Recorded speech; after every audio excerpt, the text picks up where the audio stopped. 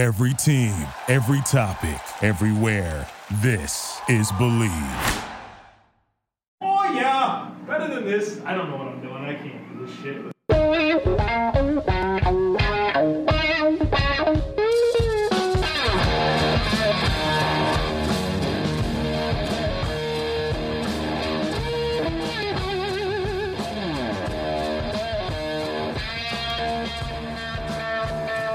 What's better than this? Guys being dudes here on the Draft Dudes podcast, presented by Locked On. It's Joe Marino and Kyle Krabs from the Draft Network, and we are your hosts here on this Friday edition of the show. We got to get ready for a big weekend in the NFL. Kyle, first things first, how about those Houston Cougars covering that spread last night? Listen, You were nervous about it, my guy. I would like to retroactively change Free Money Thursday to be Houston Cougars covering the spread last night. Is that possible? Kyle. Listen. No. You Phil. you wanted to bet SMU the whole time. No, that's not. But who did I bet? Houston. All right, then. We're on the same team here. Wait, did we have any different? I don't think we were different at all this week. No, we're rooting for all the same things to happen. Good place to be. We normally don't have the same rooting interests. No, and I'm not afraid to pick and choose my spots to be different, but this was really a week where, like we said ahead of time, it feels pretty straightforward. I have the sheet up right now, and we, in fact, I know we have all the same picks. The same picks, yes. Because you go through and mark the ones that were different with an X, and we got to the end of that podcast with no X's in an extra column. Yeah. Joe, I have some exciting news. Guys. Oh, yes, thank you. Yeah. You and I have officially started writing 2020 NFL Draft scouting reports. See? And I've done 3. Yeah. Figured you would. You haven't had a chance to do any the last couple days? No, sir.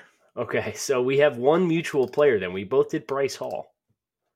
Give me your elevator synopsis of Bryce Hall as a football player. 30 seconds starting right now. Yeah, I think if you're a cover 2, cover 3 quarters type team, you're going to love him. Have a lot of value to you. Competitive player, good ball skills, good length, physical, type of guy that really knows how to restrict throwing windows and anticipate routes to his zone. Don't love him in man coverage. Off man coverage won't be great for him. Doesn't necessarily have that short area agility and quickness that you're looking for, but 8 seconds. Zone heavy team's going to get a good starter in Bryce Hall. Should be at least a day 2 pick. Oh, got it in right at the buzzer there. Now, did you give him a film grade? Yeah. What did you give him? Mid 2. Oh, I gave him a solid 2 as well. Great minds think alike. Yeah. I mean, he's not going to be like if you're going to run man coverage all the time, if you're the Patriots or the Eagles or something like that, you're probably not going to be your top choice. Yeah, but if you're zone heavy team, the Bills. I was just thinking of the Bills. They don't have a needed corner, but teams like that, Carolina, you'd be well served to go get them. I want to see him in Seattle round 2. Sure. Yeah. Oh, beautiful fit. Oh, if Seattle gets DK and Bryce Hall, brother, I might have to get me one of those green jerseys. Yeah. But then they have so many other stupid picks like LJ Collier and Rashad Penny. Well, that's I don't know if I can get behind it. I cannot defend the Rashad Penny pick. I can at least defend the Collier pick. Right? They've got their own brand of football players that they like to target. Who is the USC defensive lineman they took in? Rasheem Green? Rasheem Green. He was terrible in college. He's actually a pretty solid football player for Seattle. Is he really? As a rotational guy on their defensive line, yeah. They got their own criteria. So you got to give us a 30-second. Give us a 30-second on a guy that you did then. I guess Jacob Breeland. What did you do besides Breeland and Hall? Who was the other one? I actually did DJ Wanham from South Carolina. Okay.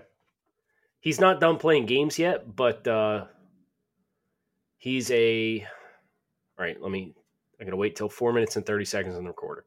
All right, so Wonnum's a 4-year player, true senior at South Carolina. A lot of his sacks and penetration production seem to come from slants and stunts and tackle end twists, and really have some concerns with his ability to turn the apex and be able to take guys with speed off the edge. But he's a high motor guy, probably a developmental pass rusher and a 3-4 front. But this is, for me, a late day 3 player, despite some of the big production that he has. But I think there may be some hidden explosiveness there because he, every once in a while, will really drive up the field and take an offensive tackle with speed. But too many of his pass rushes are just way up the field, overshoots his landmarks, and he doesn't have the counters to really get away with not reducing his angles with his rushes. Very good. Wow, we're talking about draft stuff on the Draft Dudes podcast. Weird. Yeah, it's real weird. But not anymore. I'll have to do more of that. Now we're talking about... Let's talk about this game last night. Yeah. It started last night with this Redskins-Vikings game. Man, a lot of talking points coming away from it. But I think the biggest thing that I learned last night is Josh Norman is cooked. Done. And well, here's the thing, dude. I didn't realize how bad he's been. So his passer rating against his coverage this year so far, 140.7 and 5 penalties. Last year, it was 114.2 with 7 penalties. Year before that, 114.1 with 4 penalties. Carolina released his ass after 2015, and that was like a big deal. Washington got one decent year out of Josh Norman, signing him to a 5-year, $75 million deal, and then he's been bad. And I don't think we talk about it enough. Well, I guess to at least be a little fair to Josh from yesterday, I believe he was only supposed to be playing in an emergency situation, and Xavier Rhodes got his bell rung. So that's what put Norman into the game last night. But yes, by and large, Norman, the last 2.5 years now in DC has not been good, and continuing to really just struggle in every aspect of playing corner. And well, he ran 4.66. He's never been athletic. He's almost 32 years old. It's over. He's gonna have to play safety. Or what's his contract situation look like? Do you know? So he's under contract through next year, and he's a $15.5 million cap hit. They can cut him and save 12.5 with $3 million in dead cap. Okay, so he's getting cut this offseason, no question. Bye. Now, I'm in before he gets cut, and we see all the articles for teams suggesting so-and-so should go out and sign Josh Norman to play corner. Mm-mm. No. 32 years old, slow, can't play for the last 3 years. Can we talk about Dalvin Cook, please? Stud. Man. Just the step frequency, I think, is really the biggest thing that stands out for him. It was such a huge asset of Shady McCoy at the peak of his career. It's a big asset of a guy that just came through, Joe, who ended up on your team this past draft, Devin Singletary, and guys that might not have the most dynamic athletic testing. But when you consider how quick their feet are from a step frequency standpoint, and how that allows them to start, stop in open space, make sudden cuts, constant jitterbug, change of directions so that you're breaking pursuit angles. Dalvin Cook didn't run 4.3, and I frankly could not care less because he is so effective setting you up both in the backfield and in the open space for you to either take a false step or declare yourself so he can go where you're not. One of the things I did midway through the third quarter of this game, Joe, and Dalvin was just tearing him apart, is I went back and looked at the report that I had written for Dalvin from 2017 before the draft. And I think the biggest thing that I wrote that stood out to me was talking about how through the mesh point and in the backfield, he's so successful in making sight adjustments to find creases. And that's really been prominent with Minnesota kind of adopting this outside zone mentality with drafting Bradbury and putting Elflein at guard. Like you saw in stretches of this game where those guys really can't bump bellies with interior defensive linemen mano-a-mano, but they'll out-athlete you if you're going to run to the sideline. And Dalvin had a couple plays where it was straight back door. He went straight to the back door because he knew over pursuit was there, or patiently pressing up to the line. Just a really impressive cerebral performance as well as physical performance for Dalvin Cook last night. Some numbers on Dalvin Cook so far this year, courtesy of Pro Football Focus: 3.35 yards on average after contact, and he's forced 33 missed tackles. 33? 33, Kyle. Is that tops? A ton. It probably is. If you give me a second, I can answer that question. Wow. Not being prepared for the show. Well, I didn't know that you were going to take that to that level, but I am almost there, Kyle. My computer will load. Computer will load this. Here we go. The momentum and suspense is killing me. Is it? Is it, Kyle? Still working on it. I feel compelled to talk, but I really just don't have anything to say until we figure this out. I don't know why I can't sort it. Oh, here we go. Sorting it. Yeah. Oh, no, it's tied for first. I'll give you $1 if you could tell me who he's tied with. And in all fairness, this person only played 7 games. And Dalvin has 8. McCaffrey. No, McCaffrey is 27. He's 6th. Oh, man. 33 and played 7 games? Yep. Dalvin Cook has 33 in 8 games. You don't think I'm going to get it? I don't think you will. Is it Adrian Peterson? No, Adrian Peterson is not high on this list at all. Sick. Awesome. What conference? National Football Conference. Yeah, I was going to say, you got to let me whittle it down here a little bit. Is it one of the 49ers backs? No. Is it Chase Edmonds? You got to think a guy that's carried the ball a lot. No. Is it Chase Edmonds. Yes.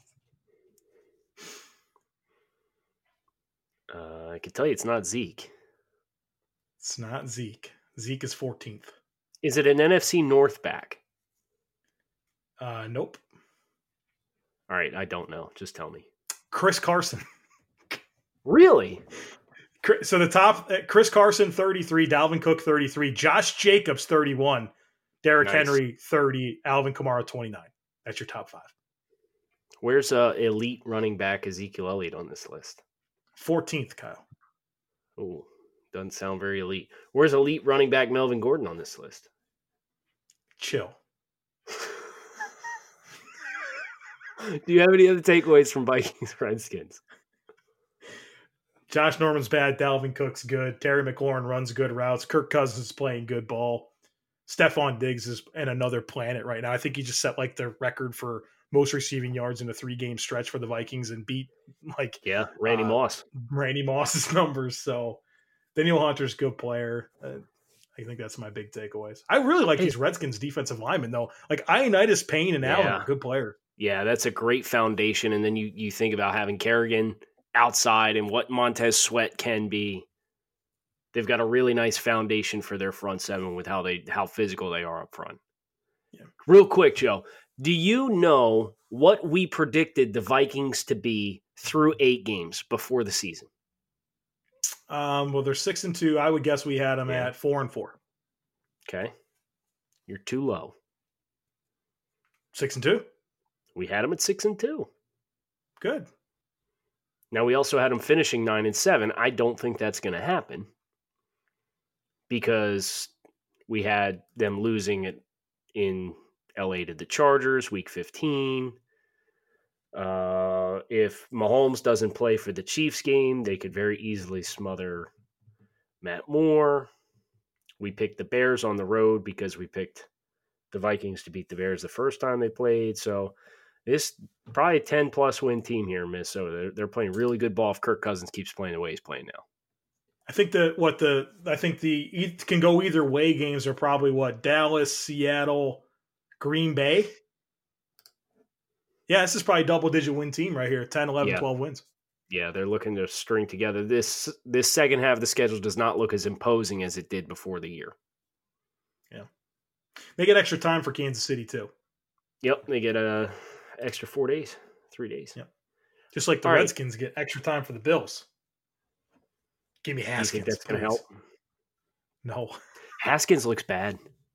I understand Haskins is, let's take everything for a grain of salt right now. We're not writing Haskins off, but he looked bad last night. Yeah, I mean, just the stuff with just getting plays called and not getting his team lined up and calling for motions and nobody was supposed to motion and just not comfortable. He needs time. He needs time. Do you know what we had the Redskins through the first 8 games of the year? 2-6.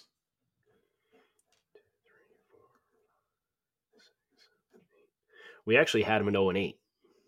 Oh, not far off. Yeah, well, only 1 game off. Do we have the Dolphins beating them then? Yeah, we had the Dolphins beating them. Oh, close. We had Washington starting 0-9 going into their bye week 0-9. So pretty close. Yeah, not bad for the preseason predictions. Now, we got a whole other bunch of games to look at here, Joe. What catches your eye? What wets your whistle? They all do. I think a big one here is going to be Raiders-Texans. Kind of feel like both teams need this game. Texans falling behind a little bit with that loss to the Colts. The Raiders dropped that game to the Packers last week. If they're going to be a legitimate contender for the 6th seed, which I think is very, very, very wide open, it's a team that both of these guys are going to need, especially because it could come down to tiebreakers if the Colts wind up winning the AFC South. So I think that's going to be a very critical game. I get nervous about the Raiders on defense being able to slow down Houston. No pass rush. They traded away Gary and Conley. They don't have any good linebackers. And I feel like the Texans at home need to win this game, but this is a Texans team that has not been a dominant home team. And I think that needs to change on Sunday to be a big shift, I think, based on the results of that game in terms of the landscape of the AFC playoffs. Yeah, that's a great point as far as the matchups for Houston's offense are pretty favorable, but you've got to go out and execute. Yeah. Realistically, there is nothing Oakland can present from a pass rush perspective that should challenge Deshaun Watson and the Texans offensive line. Nope. The name or the game that jumps out to me, Joe, involves the Carolina Panthers. Yeah. The San Francisco 49ers. This, to me, is a really interesting game. Carolina is 5-0 with Kyle Allen at quarterback. Dating back to last year, 4-0 this year. Yep. And the 49ers 0-9 with everyone else. Imagine. That's such a weird stat. Yeah. The 49ers have come out like gangbusters to start the year.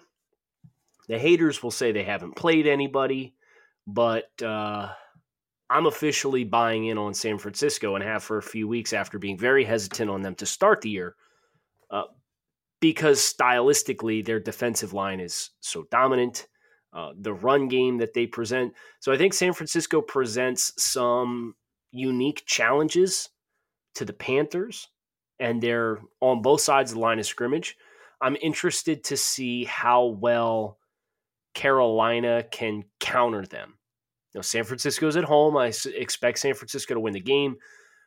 But if Carolina can counter because they have some speed in the front seven, and they've got one of the best linebackers in football in Luke Kuechly, if they can counter some of the outside zone and make Jimmy G be the one to try and beat them, that would be an ideal scenario for us as analysts of the game and fans of the game, because Jimmy G really has not been tested yet this year. And if the Carolina Panthers can get San Francisco into that situation, then let's see what that pass rush can do against the 49ers offensive line. And Carolina coming out of the bye gives them some extra time to prepare for a game, cross country. And one other thing about this Norv Turner offense that they run in Carolina is part of the reason Kyle Allen's been able to be successful is because it is a quarterback friendly system that is a lot of schemed and manufactured throws, a lot of misdirection. And so, some of that is really designed to take away a really good front seven and a really good pass rush. But, if they can get Kyle Allen off those first reads and have him thinking, they're going to clean clock, man. It's going to be rough.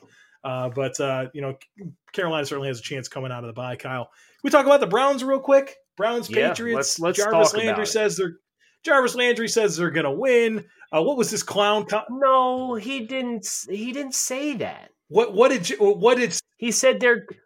I read that he said they're going to Foxborough with the intent to win. Well, I guess that's every team. He didn't guarantee a win. Every team, yeah. Steve Wilks. And of course, everybody took it out of context. It was, oh my God, Jarvis Landry guaranteed a win in Foxborough. It's the first time you've defended Jarvis Landry in your life. Steve Wilks said that if Genard Avery could be active, he would make a major impact in the game. Well, doesn't he have a say in that? Freddie Kitchens released a quote today on the offensive line. He said, I promise we'll have 2 tackles, 2 guards, and a center. What is this football team, man? They're going to go face the New England Patriots in Foxborough? Yeah, that's really what it comes down to for me is just, man, the leadership of this team really is at the point now where they say something every week that I have to do a double take on. Steve Wilks saying Genard Avery would make a huge impact for our defense if he was active, while making him a healthy scratch makes absolutely 0 sense at all. And he tried to kind of frame this as a numbers game, and that's fine. But Steve, I hate to be the bearer of bad news, but whatever you're trying to do right now really isn't working all that well. So, might want to try something different, including getting the guy on the field who you said could make a huge impact for you if he got on the field. Meanwhile, Olivier Vernon, the guy that they traded Kevin Zeitler for, has 1 sack and 5 quarterback hits. Is that it, really? Oh, yeah. That's terrible. Playing opposite Myles Garrett. Yeah, and they got Rankins and Ogunjobi in the middle. He's getting 1v1s, man. Mm-hmm. Yeah. Yeesh. So, really not getting the job done there. But for me, that was one of the things I wrote this week for the Draft Network was Cleveland's window to get this thing turned around is closing very quickly. And there's things Baker Mayfield needs to do for the offense. There's things Freddie Kitchens needs to do to get this team, who is the most penalized team in football, to stop killing themselves. And John Dorsey's got to go out and kind of help cover his ass a little bit because he traded Kevin Zeitler, and he probably shouldn't have in hindsight, because the offensive line all around is a hot mess for Cleveland. Well, they're getting to 2-5 this week, but I don't know that there's a game that I'd look at the rest of the way and say they can't win it. I mean, they got the Cardinals 2 against the Bengals, Dolphins, Steelers, Bills. Actually, 2 against the Steelers, right? Yeah, 2 against the Steelers. Yeah, 2 against the Steelers, and I think they play the Bengals 2 twice. against the Steelers, 2 against the Bengals, Cardinals, Dolphins, Bills, Ravens, Broncos.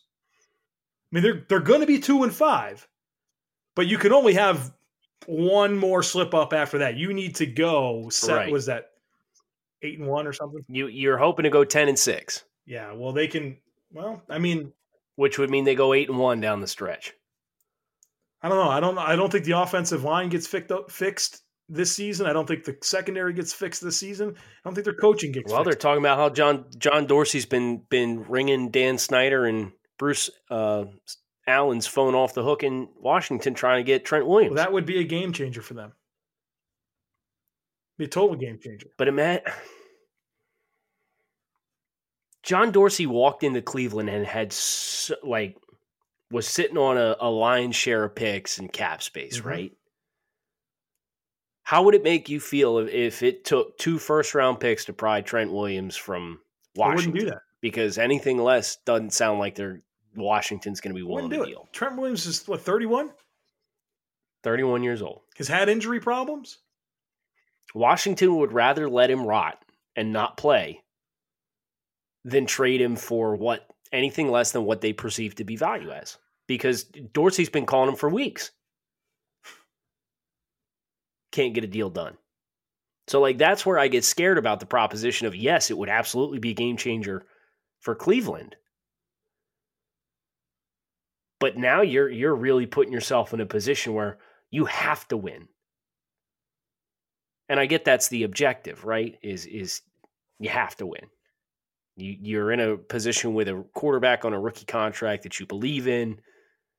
You win all in with Odell Beckham.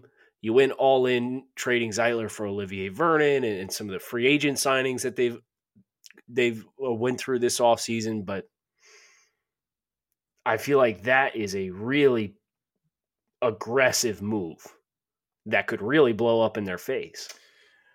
Some of the injuries don't help, but everyone's injured right now, and I don't know. It doesn't look good for them. I wonder what the reaction, like, what are the implications? Let's say Cleveland finishes 6-10. What do we do? Do we say, you know what, this didn't work out this year? You fire Freddie. Fire Freddie. You have to. Should have never hired him. Well, it's funny. They hired him in the name of continuity, and they're doing very little like what they did last year. What else, Kyle? What else? Joe, very low-key. Looking forward to Dolphins-Steelers on Monday Night Football. It's a good offensive and defensive line for Pittsburgh, and they get Mason back this week, right? Mason Rudolph? Yeah. They do, yes. Mason Rudolph's been sacked 3 times, which equates to 3% of his dropbacks this year. Pittsburgh in total has given up 5 sacks on the year. Everything that they do, the reason why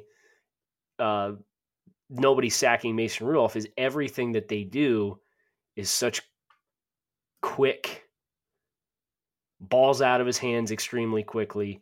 And I don't mind it. I like it. But with that in mind, you look at the production that Pittsburgh skill players has this year. And not a lot of guys are creating a lot of explosive plays, chunk plays. James Washington averaging 15.6 yards per catch, but it's only on 9 receptions and 21 targets. Juju Smith-Schuster's caught 25 balls for 340 yards, but that includes at least one of 76 yards. So much of what they're doing is within 10, 15 yards of the line of scrimmage, Joe. I don't think the fact that the Dolphins don't have a pass rush won't hurt them in this game because of how Pittsburgh's calling their offense, you know? So it just becomes a question of how does your interior run defense stack up against James Conner, who's averaging 3.2 yards per rush this year? And then can you get anything going offensively if you're the Dolphins? But the Steelers, you know how many turnovers the Steelers have generated the last 5 games? 15. Really? So 3 a game. 15 turnovers for the defense in the past 5 games. They got 2 against Seattle, 5 against San Francisco. They got 5 against San Francisco and lost the football game. That was Mason's first start, right? Mm-hmm. Then they got 2 against Cincinnati, 3 against Baltimore, game they lost in overtime, and 3 against the Chargers last week. It's got to be interesting, though, in terms of rooting for this game with the goal of high draft picks. If the Dolphins win the game, it pushes that Steelers pick further down, but if they win, it pushes their original pick down. Like, how do you attack that mentally? If you were ever going to win a game, this would be a game you'd want to sign off on to win. Because you're helping your other complementary picks. Like, let's look forward at the rest of the Dolphins schedule and try and find wins. Go ahead. Okay. You'll find, they play Cincinnati week 16. They play the Jets twice, and they play the Giants. Assuming they win half the games that you could say they have a chance to win, and if they steal this one, now you're talking 3-13. It's not going to kill you to be 3-13. I think that Miami just needs to get a top 2 pick. Yeah. So, and even if they pick 3 and Washington's that bad, I'm sorry, Washington is not going to trade or not going to draft a quarterback. No, but they could trade. They'll trade back. That's fine. Miami can trade up 1 spot. It's not going to kill them. They have 2 second-round picks. So what would that deal be to go from 3 to 2? You know what I mean? If you had to do it. Well, what was the deal San Francisco did with Chicago in 2017 for Mitch? Yeah, that wasn't a big deal. Right. You just hate to have to give up anything, right? Yeah. I mean, in an ideal world, you're able to identify your guy and get him without having to give up anything extra. And I appreciate that sentiment, but if there was ever a team that was going to be able to afford, I'll give you a 2 this year and a 2 next year to trade spots with you from 2 to 3. You hate to the Dolphins could snap their fingers and replicate those 2s by trading back the multiple first-round picks that they have. Yeah. It's not a deal breaker. But Pittsburgh, the rest of the way, Pittsburgh plays Miami, then they play the Colts, the Rams, the Browns, the Bengals, the Browns, the Cardinals, the Bills, the Jets, the Ravens. Some losses there. There's some losses there, but there's probably going to be some wins here. They'll probably take one against Cleveland. They'll probably take the other game against Cincinnati. They'll probably beat the Jets. So there's at least 3. Man. So now that could be 4. And then they got to play Miami. Yeah. So now you're talking this team might make a run to 7-9. Interestingly enough, with a backup quarterback because they're playing such good defense right now. They should. They've got a lot of first-round picks on that defense, man. Yeah. They've really put the screws down in the rushing D as of late, too. They got torched by San Francisco for 168, and then they gave up 73 to Cincinnati, 138 to Baltimore, but 227 total yards to Baltimore in the loss, and then 32 rushing yards last week to the Chargers. Anything else stand out to you this week? Go Bills. Yeah, tell me a little bit about that real quick before we sign off. It's an important game, right? I think the Bills are searching for a resume-type win. And I was just talking to Michael Kiss on his podcast, and I don't know if a win over a 3-4 football team at home when you're favored in is a resume win, but I think it would at least get people to perk up a little bit, and maybe some of the people that say the Bills are a paper tiger at 5-1 may respect them a little bit more. It's the Eagles team that needs to have it, right? They've lost 2 in a row. They've given up 75 points the last 2 games and scored like a total of 17, getting some really mixed messages from their locker room, from their leaders, from Doug Peterson, the Orlando Scandrick comments today. It's a team that's up against the ropes. And the last time they were up against the ropes, Kyle, they were 1-2, went to Lambeau on a Thursday night and beat the Packers. So it's going to be very interesting to see how they respond. With a lot of guys that are going to be hurt, very important players for them that aren't going to be able to play on Sunday. And can the Bills get a resume win at home and really prove some legitimacy behind, their 5-1 start to the season? So I think it's an important game. It's should be a good matchup game in terms of some of the challenges that the Eagles present with some of their physicality, their size at tight end, and at receiver with Jeffrey, and of course a good running back in Jordan Howard, a good offensive line against a good Bills defense, but also Josh Allen, who's not been very successful pushing the ball down the field against an Eagles secondary that gives you anything you want vertically. So do you start to see, how do those matchups pan out and who wins the football game? I think it's going to be a good contest. Yeah, I think that's the thing that scares me most about this game from Buffalo's perspective is at 5-1 against a team who's had some postseason success and absolutely needs the win. Yeah.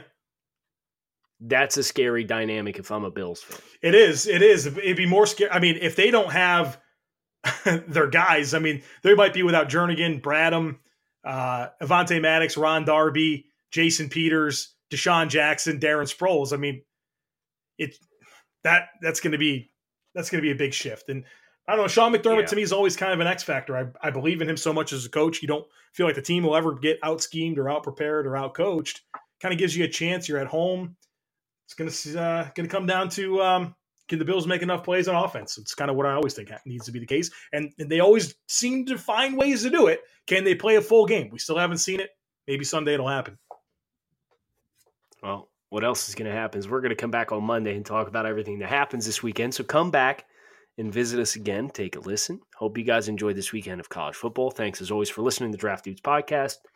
If you have hot takes this weekend, send them to @TheJoeMarino and @GrindingTheTape for next Tuesday's edition of Takes on Takes.